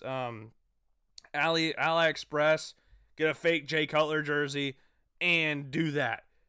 But Jay Cutler, for those of you who don't know, if you've been living in the dark for a while now, Jay Cutler and his wife, Kristen Cavallari, who has had a show on, what channel was that on? It was on some cable channel, which I don't remember what it was. And, yeah. So they're getting divorced. And she is reportedly divorcing him because he's unmotivated. Which, to be fair, was something that he was criticized on during his NFL career. But he has made a nice little penny for his talent in Chicago and in Denver, most notably in Chicago. Holds every Bears passing record, any significant Bears passing record, Jay Cutler. Chris Cavallari wants Jay Cutler to give her $5 million so she could buy a mansion. Cutler freezes his account so she can't access them and tells her to get a job. If I wasn't holding this microphone right now, I would be clapping. That is one of the greatest answers of all time. This happened a few days ago, or a few weeks ago, but I wanted to bring this up now because we were talking about the Chicago Bears and their need for a quarterback. So I was like, I haven't talked about Jay Cutler in this situation enough on the show. I love Jay Cutler now. That is one of the greatest answers of all time. Why does she need $5 million to get a man? She has a TV show. She's getting paid for doing the TV show. Jay is the only reason that show was even popular. Their viewership was probably like 75% guys because of Jay Cutler. Because of all the answers he would give throughout the course of the show. And it was just awesome. Jay Cutler gave the best answers ever. Chris Cavallari for divorcing lazy Jay Cutler because he was unmotivated. Well, if I got beat up for X amount of years in the NFL, playing behind some of the worst offensive lines in football in Chicago and Denver, getting multiple concussions, playing with diabetes, I'd be perfectly. I don't know what's unmotivated about that. I want to spend time with my family. I want to relax. I just played in the NFL for X amount of years. I'm done getting beat up. I don't want to play in the NFL anymore. I don't want to do anything. I just want to relax. Jay Cutler was playing with type 1 diabetes, getting set 9 times in one half by the New York Giants. Just got called lazy and unmotivated by his wife for wanting to spend some time with his family after football. So, unmotivated Jay Cutler is so let's just recap this. So Jay Cutler's hardworking wife wants Jay Cutler to just give her $5 million so she can buy a mansion.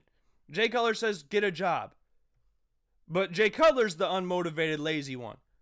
Why don't you just go get a job, Kristen? I'm sorry. Just go out and get a job somewhere, host your TV show, and actually, it's going to be hard to do it. I think the viewership is going to go way down if Jay Cutler's not in it. Jay Cutler was the reason that show was even popular in the first place. Go look up Jay Cutler Very Cavallari clips, and you'll be laughing for... I love those clips. Jay Cutler made that show watchable for anybody. Show's not a good show, and she's not the most likable person in the world. But don't call him lazy and unmotivated. He got a lot of money. He had a lot of talent. He wasn't considered the most hyperactive player in the NFL. But don't call him lazy after he got beat up in the NFL and just wants to chill for a little bit for the rest of his life. And then call him lazy when you just want him to hand you $5 million. That's not how this works. That doesn't make any sense. You're lazy. Give me $5 million. Why? Because I want to buy a mansion. That's not really the most, backing your tactics up that well, Kristen. I'm sorry. It's not. I would probably go, I'm divorced because you're lazy and unmotivated, then I would go do something. Not, you're lazy, unmotivated, now give me $5 million so I can buy myself a house. Get a job. Well, I don't want to do that. I want you to just give me it. That's not really backing up why the fact you're divorcing this person in the first place. It's kind of doing the opposite and kind of helping his case out more than anything. It's actually hurting yours more than helping your case out. So I would kind of backtrack on the lazy, unmotivated thing when you're just asking him to give you $5 million. So GOAT answer for Jay Cutler by just going, no, get a job. I'm freezing all of my accounts. Love that. Jay Cutler was not well liked as a football player, has thousands, if not millions of fans when he's retired because of this whole situation. I love Jay Cutler. Smokin' Jay has got more fans now than he ever did in his time as the Denver Broncos quarterback, Chicago Bears quarterback, and even that weird year when he was down in Miami. But man, yeah, I would say the same thing. I'm lazy unmotivated. You're the one asking me for a handout. Don't call me lazy unmotivated when you just want to buy yourself a mansion. Go get a job. Boom. GOAT answer. Love the answer.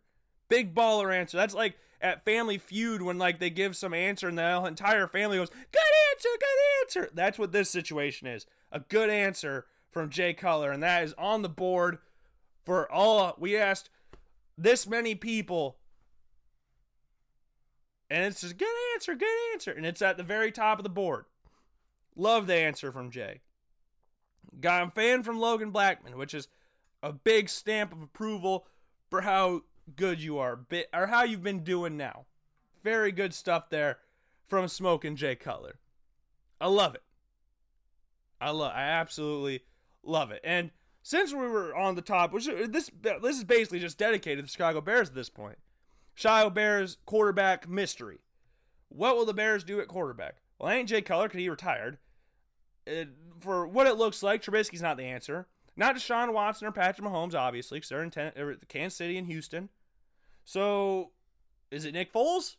For the future? No. I would hope not for Bears fans' sake.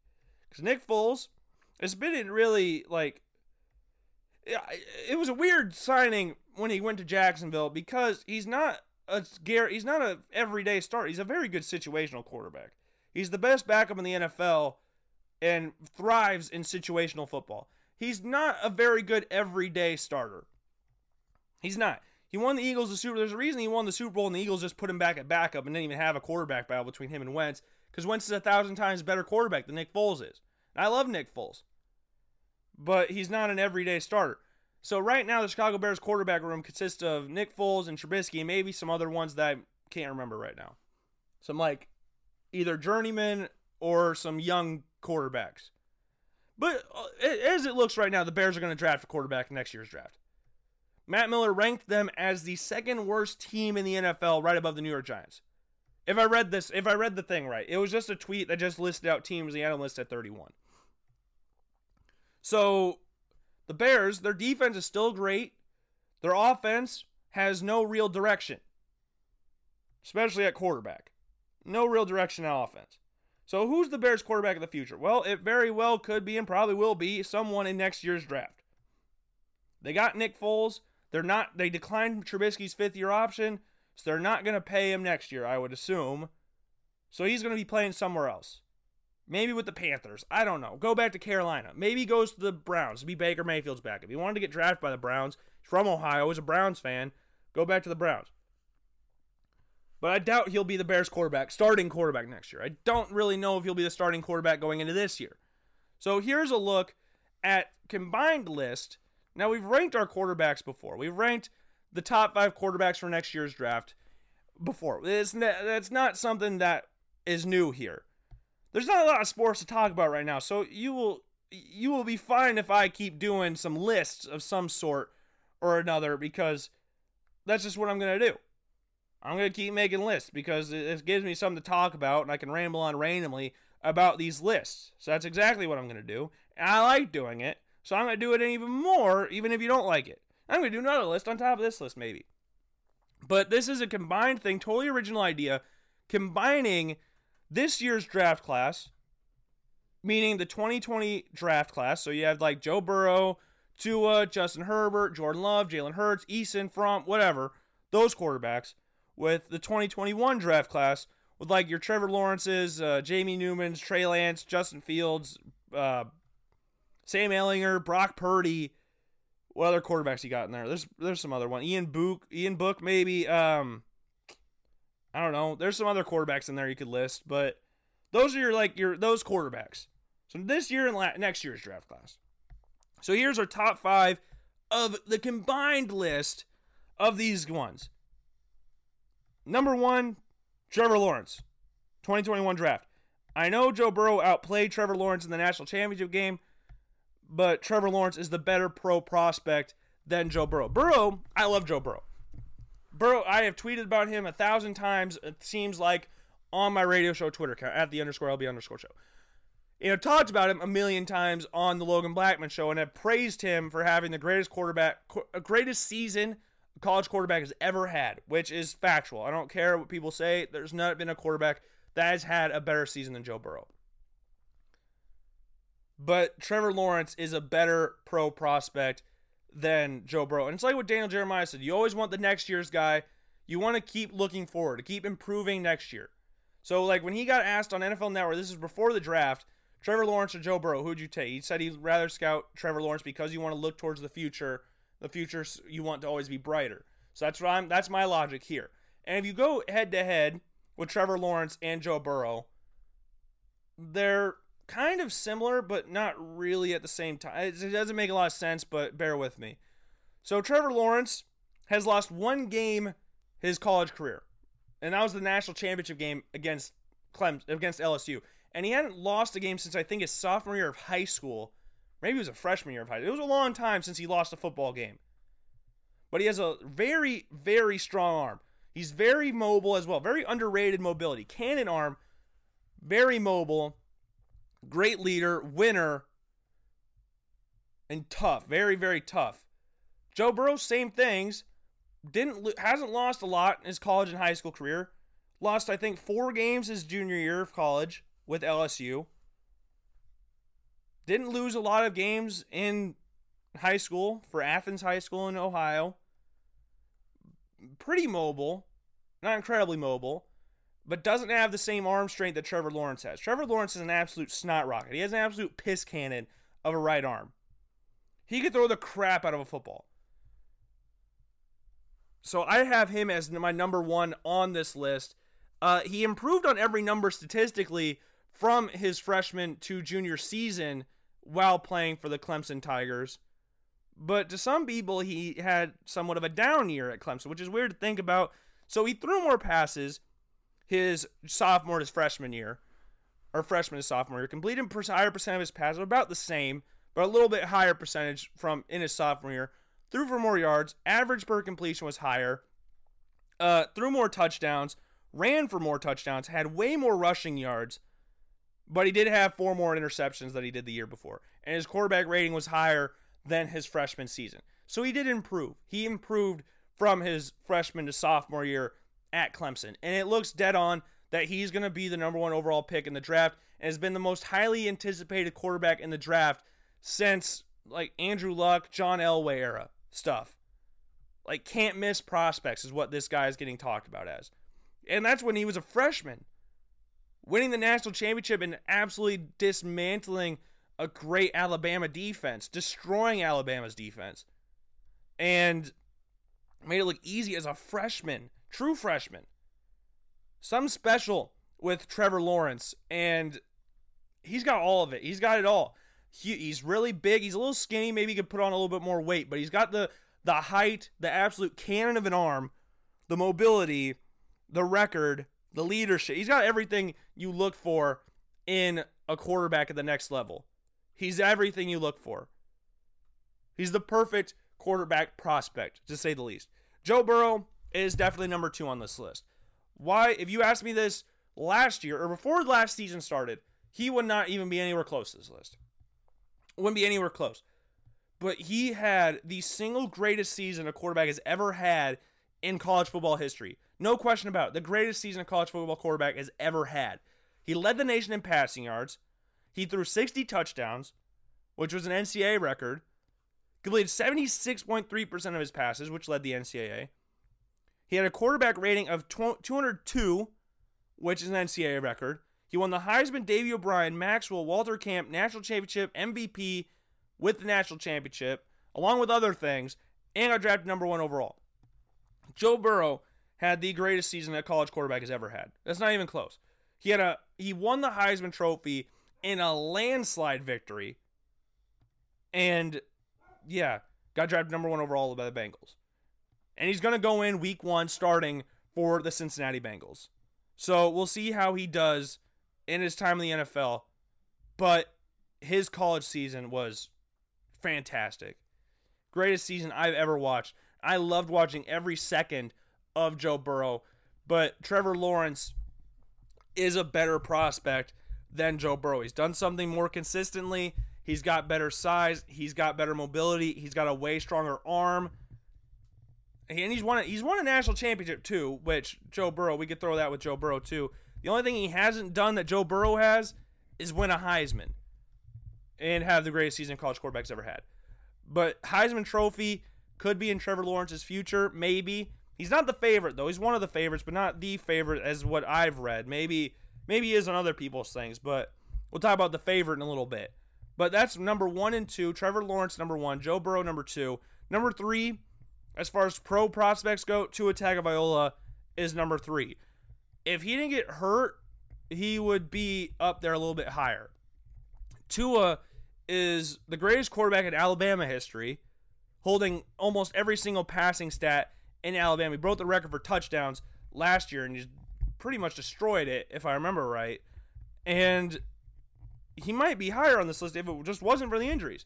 Won a national championship, like Burrow, like Trevor Lawrence. Lost to Trevor Lawrence in a national championship game.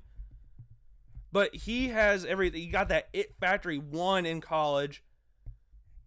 He's got accuracy for days. He's the most accurate quarterback out of all of these quarterbacks, naturally.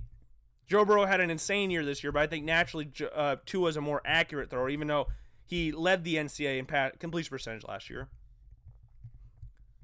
Tua, he's the most natural left-handed throwing quarterback I've ever seen in my entire life. Lefties make everything look kind of awkward. Never looks really natural with a left-handed quarterback. Left-handed anything, really. But he made it look so effortless.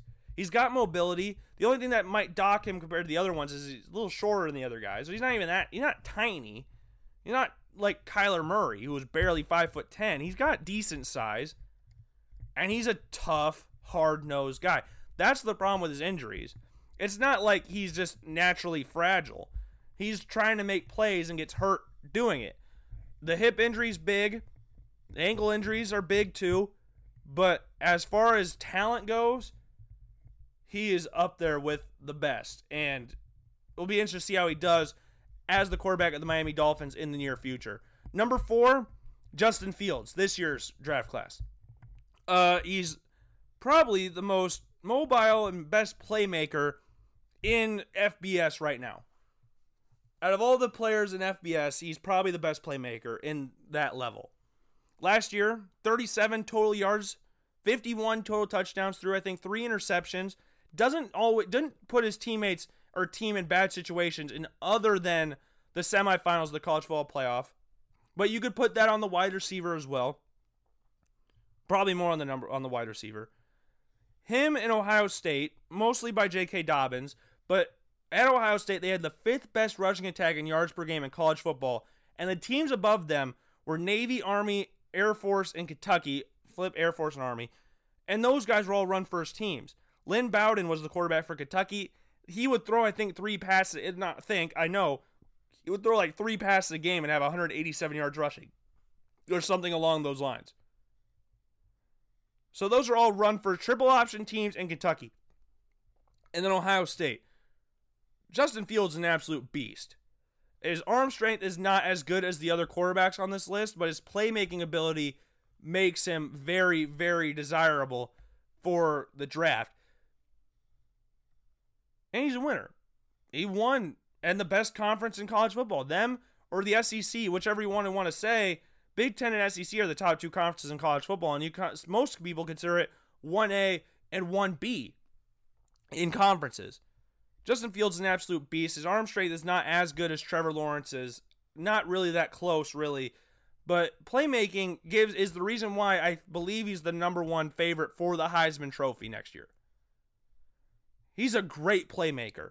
That's what he does. He makes plays.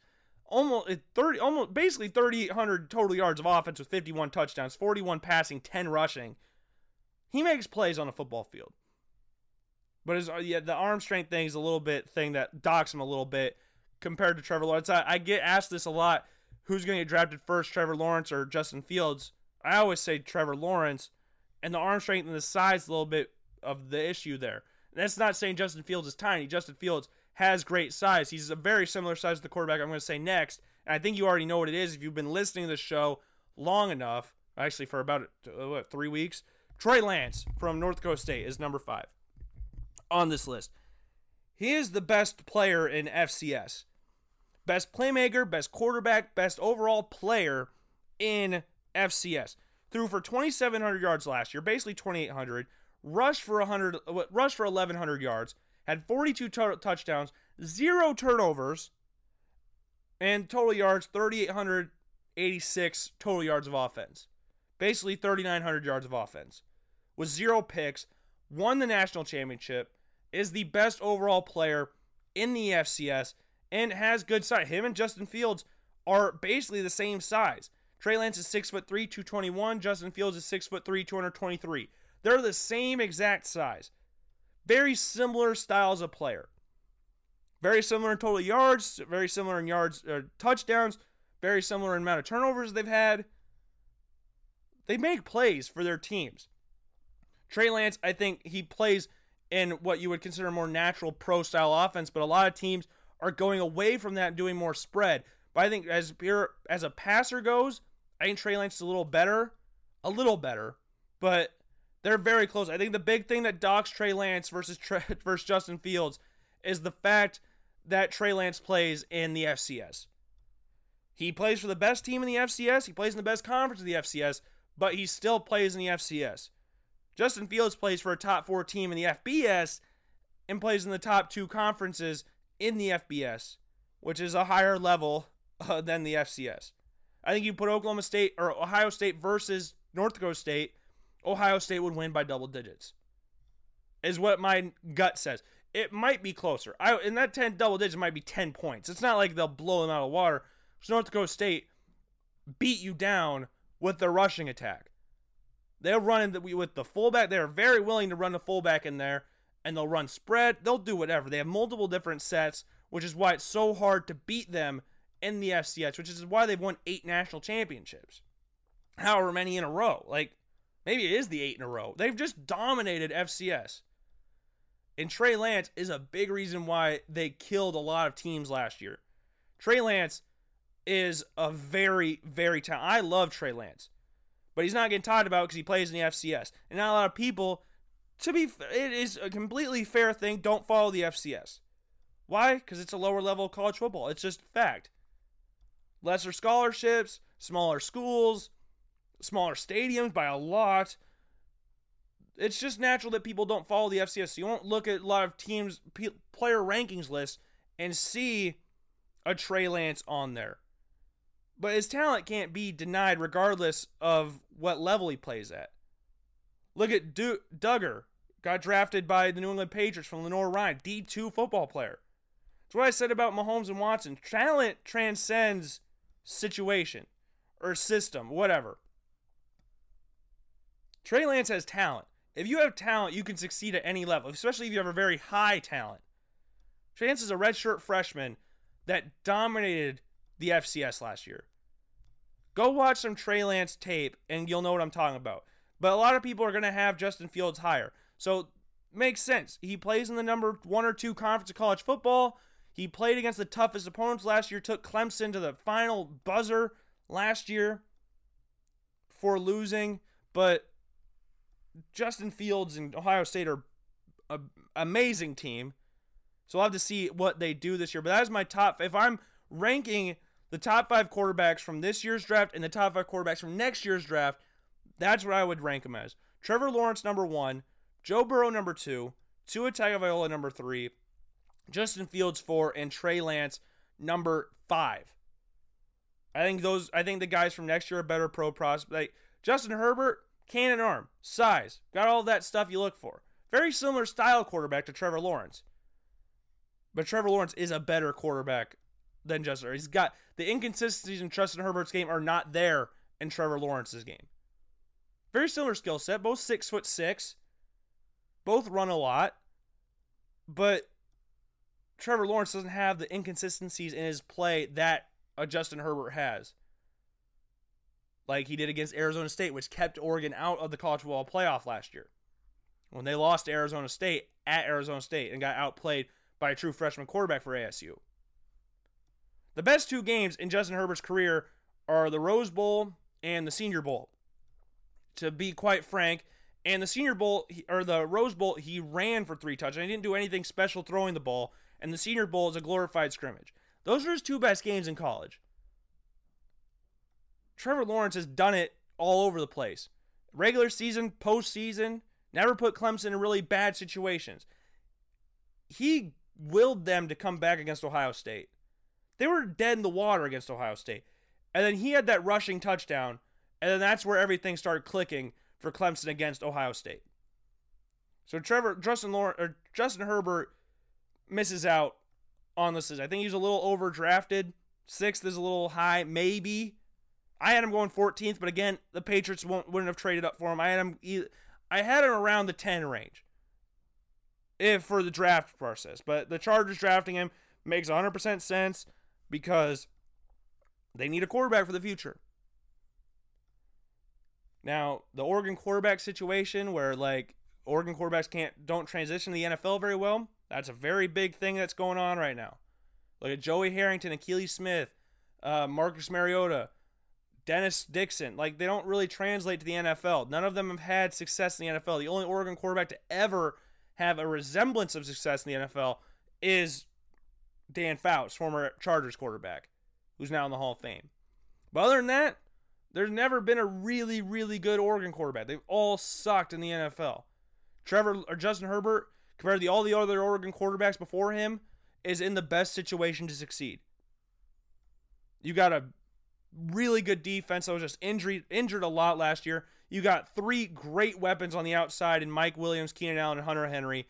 And then you got a great receiving back in Austin Eckler and much improved offensive line from last year by getting Trey Turner, Brian Bulaga, and then getting a healthy Mike Pouncey in there. So the Chargers are a great situation for Justin Herbert to be in. Great situation. But I think he'll be the most successful out of the Oregon quarterbacks other than Dan Fouts. But that's not saying a lot because they didn't really have success in the NFL. He's by far in the best situation. Chargers are too good of a team to go 5-11 again. There's no way. I refuse to believe they'll go 5-11 again. Other quarterbacks that missed out, Jamie Newman has played decent at Wake Forest. We'll see how he does at Georgia. I think his play will improve on this year, playing at a bigger program, getting better weapons than at Wake Forest. Then you have Jordan Love. He was not scaring this list. Talent-wise, up there with the best of them. I had just Jordan Love going above Justin Herbert in one of my mock drafts. So I like Jordan Love, but he's not comparable to the 5 I got on this list. Or maybe he is. He is comparable. He's got worlds of talent. And he might be the next Patrick Mahomes or next Aaron Rodgers or whatever. But, yeah, as a prospect, these 5 are... I'm not changing these 5. These 5 are not... what do you want to call it? These 5 are not changeable, I guess. The top 5 is not for debate. There we go. I think the 5 is set in that order, and I don't think any quarterbacks are coming in, and I don't think any quarterbacks are really leaving. Jamie Newman might go back in there this year. Maybe we see a Brock Purdy throw himself into the mix, but yeah, top 5, Trevor Lawrence, Joe Burrow, Tua, Justin Fields, and Trey Lance. That's my quarterback ranking. I think it's a very solid quarterback list that we got going on right now for the Logan Blackman Show quarterback thing. So those are my top 5 quarterbacks for next year. We got 3 in this year's draft, or 2 in this year's draft, 3 in next year's draft. So that's what we got there. And while we're on the topics of quarterbacks, we got a little bit of time left in the show. I didn't know if we'd have enough time to do this, but it looks like we do. So I did the jersey bracket list a few weeks ago. If you listened to it, you would remember that I did a jersey bracket. If you didn't, go back and listen. I don't remember what episode it's in. Just go look in the descriptions of each episode and just listen to it. I don't know. It's a while ago. Not a while, like a week or so ago. 2 weeks ago, maybe. When the Chargers released their uniforms, whatever day that was. Dude, the day after the Chargers released their uniforms, or the day of, I don't remember. It was around that time when the Chargers released their uniforms. But for right now, since we've been talking about quarterbacks the entire show, other than The Last Dance, the NFL segment that we've talked about has involved quarterbacks. Whether it's Watson, Trubisky, Mahomes, Jay Cutler, and all the top 5 quarterbacks that I had on my college list, whatever one you want to do, it's been quarterback dominated. So why not end the show talking about some quarterbacks and ranking quarterbacks? So this is the quarterback bracket. Got every starting quarterback in this list. And yeah, let's go through this list. Now, I just want to double check something before I get started on this list.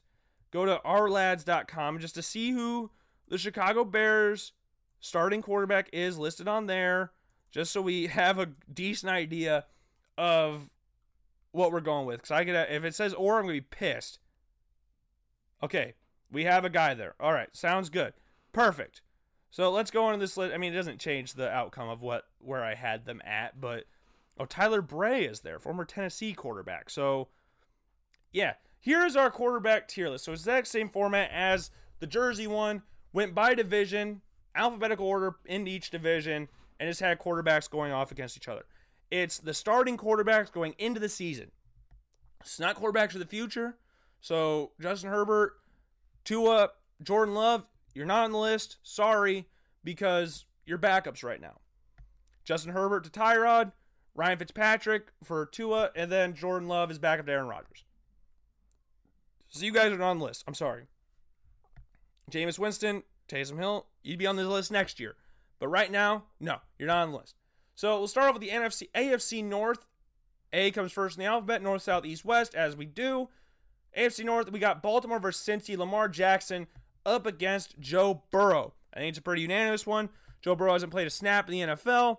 Did have the greatest season in college football history, but Lamar Jackson's the reigning unanimous MVP. Just led the Ravens to a 14-2 record last year, the best record in the league. Lamar Jackson wins easily. Next one, Cleveland, Baker Mayfield versus Ben Roethlisberger in Pittsburgh. I don't know how big Ben's going to be after his injury. Injured his elbow last season. I don't know how he's going to be after that. I expect Baker to take a big step forward this year and totally rebound from what happened last year. So I have Baker beating Big Ben, and then Baltimore versus Cleveland, the number 1 pick in the 2018 draft versus the 32nd pick. Lamar Jackson comes out on top, winning the best quarterback battle of the AFC North. AFC South, Houston, Deshaun Watson versus Indianapolis and Phillip Rivers. Deshaun Watson, easy one. Phillip Rivers, much like Big Ben, in the twilight of their career, probably retiring at the end of this season. Phillips, I think, is going to retire after this year. Big Ben, I think he's nearing it as well. If not, he's got another year after that. So Deshaun Watson, easy. Jacksonville, Gardner Minshew versus Ryan Tannehill. Tannehill wins that one. Signed a nice little contract extension with the Titans. Will he go back? Will he be the new age Ryan Fitzpatrick? That's my prediction for Tannehill.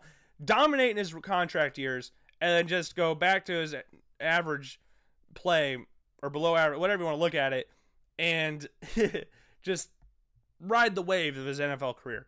But Tannehill's had a lot more early success than Fitzpatrick ever did. But I'm going to give that one to Tannehill. And Watson versus Tannehill, Deshaun Watson. The first two divisions, actually, pretty much all of the AFC. All of the AFC, there's one quarterback. If I just said their name, you know who's going to win. AFC East, we have the Bills and Josh Allen versus Ryan Fitzpatrick and the Miami Dolphins. Josh Allen wins that one easily. I'm sorry, Ryan Fitzpatrick and the Dolphins fans. I'm sorry. New England Patriots and Jarrett Stidham take on New York Jets and Sam Darnold. Jarrett Stidham has a pick 6 to his name, and I think has only thrown 4 passes. So Sam Darnold wins that one easy. And Josh Allen versus Sam Darnold, we've talked about this 1,000 times on the show ad nauseum. Josh Allen is better than Sam Darnold. Josh Allen wins that one easily there. AFC West, Denver and Drew Lock versus Kansas City and Patrick Mahomes. I mean, do we even need to do the rest of this? We know Patrick Mahomes is going to win it, but we'll do it for fun. Patrick Mahomes beats Drew Lock. Derek Carr beats Tyrod Taylor in Las Vegas versus LA, and then Mahomes beats Derek Carr. I mean, that was the easiest one out of all of them. Out of all of the quarterback battles we had in the AFC, do we even need to do that one? I mean, Drew Lock, Derek Carr, Tyrod Taylor, do they even really compare to Patrick Mahomes? It's not really close. And then for the AFC semifinals, Baltimore versus Houston, Lamar Jackson versus Deshaun Watson. Lamar wins that one against Deshaun Watson. And then Josh Allen versus Patrick Mahomes. Patrick Mahomes wins that one. And then we got Mahomes versus Lamar Jackson. Mahomes is the champion for the AFC. So now let's go on to the NFC. Going with the NFC North, Chicago Bears. Don't know who their starting quarterback is, but we'll go with Trubisky right now versus Matthew Stafford. And that changes anything. Whether it's Nick Foles or Trubisky, Stafford's winning that one. And then we got Aaron Rodgers in Green Bay versus Kirk Cousins in Minnesota. Feel bad for Kirk here because he should be moving on in that one over the other quarterbacks. But alphabetically, they sit up next to each other. We'll give it to Aaron Rodgers. Aaron Rodgers is better than Kirk Cousins. I mean, I'm not sitting here going Kirk Cousins deserves to beat Aaron Rodgers. He doesn't. I think he could challenge Matthew Stafford and beat Trubisky pretty easily. And then we got Stafford versus Rodgers. Rodgers walks away with that one to take the crown for the NFC North. NFC South, Matt Ryan in Atlanta versus Carolina and Teddy Bridgewater. Matt Ryan wins that one. New Orleans and Drew Brees versus Tom Brady and Tampa Bay. Legacy-wise, Tom Brady is the greatest quarterback of all time. Easily. Greatest quarterback of all time, Thomas Edward Brady. It's not even really close. But Drew Brees, as of right now, I think is a better quarterback than Tom Brady. As we stand right now. A lot of silence around here. But I'm going to give that to Drew Brees. That was a tough one because it's about 2 legends of the game. Tom Brady is the greatest quarterback of all time. But I don't know. It's very, very, very, very close. I think I'm going to give it to Brees there. And then the winner of that one would beat the next one. So I give it to Brees over Matt Ryan. Just based off last year, Drew Brees had a better year than Tom Brady. He sat out 6 games. I think I would just give it to Brees. I feel bad for Matt Ryan too. I think Matt Ryan could win that one, but I'm going to give it to Brees. I'm not comfortable with that, picking that winner there. All the other divisions, I feel fine with choosing winners. NFC South, I didn't feel the most comfortable with. NFC East, Dallas Cowboys and Dak Prescott versus the Giants and Daniel Jones. Give that one to Dak. Philadelphia and Carson Wentz versus Dwayne Haskins and the Washington Redskins. Give that one to Carson Wentz easy. And then Philadelphia, Carson Wentz versus Dak Prescott. Carson Wentz, again, easy, winning that one over Dak Prescott. The NFC West, Kyler Murray versus Jared Goff. I think if you asked me this 2 years ago, if Kyler Murray was in the league, I'd say Jared Goff. But as of right now, I'm going to say Kyler Murray over Jared Goff.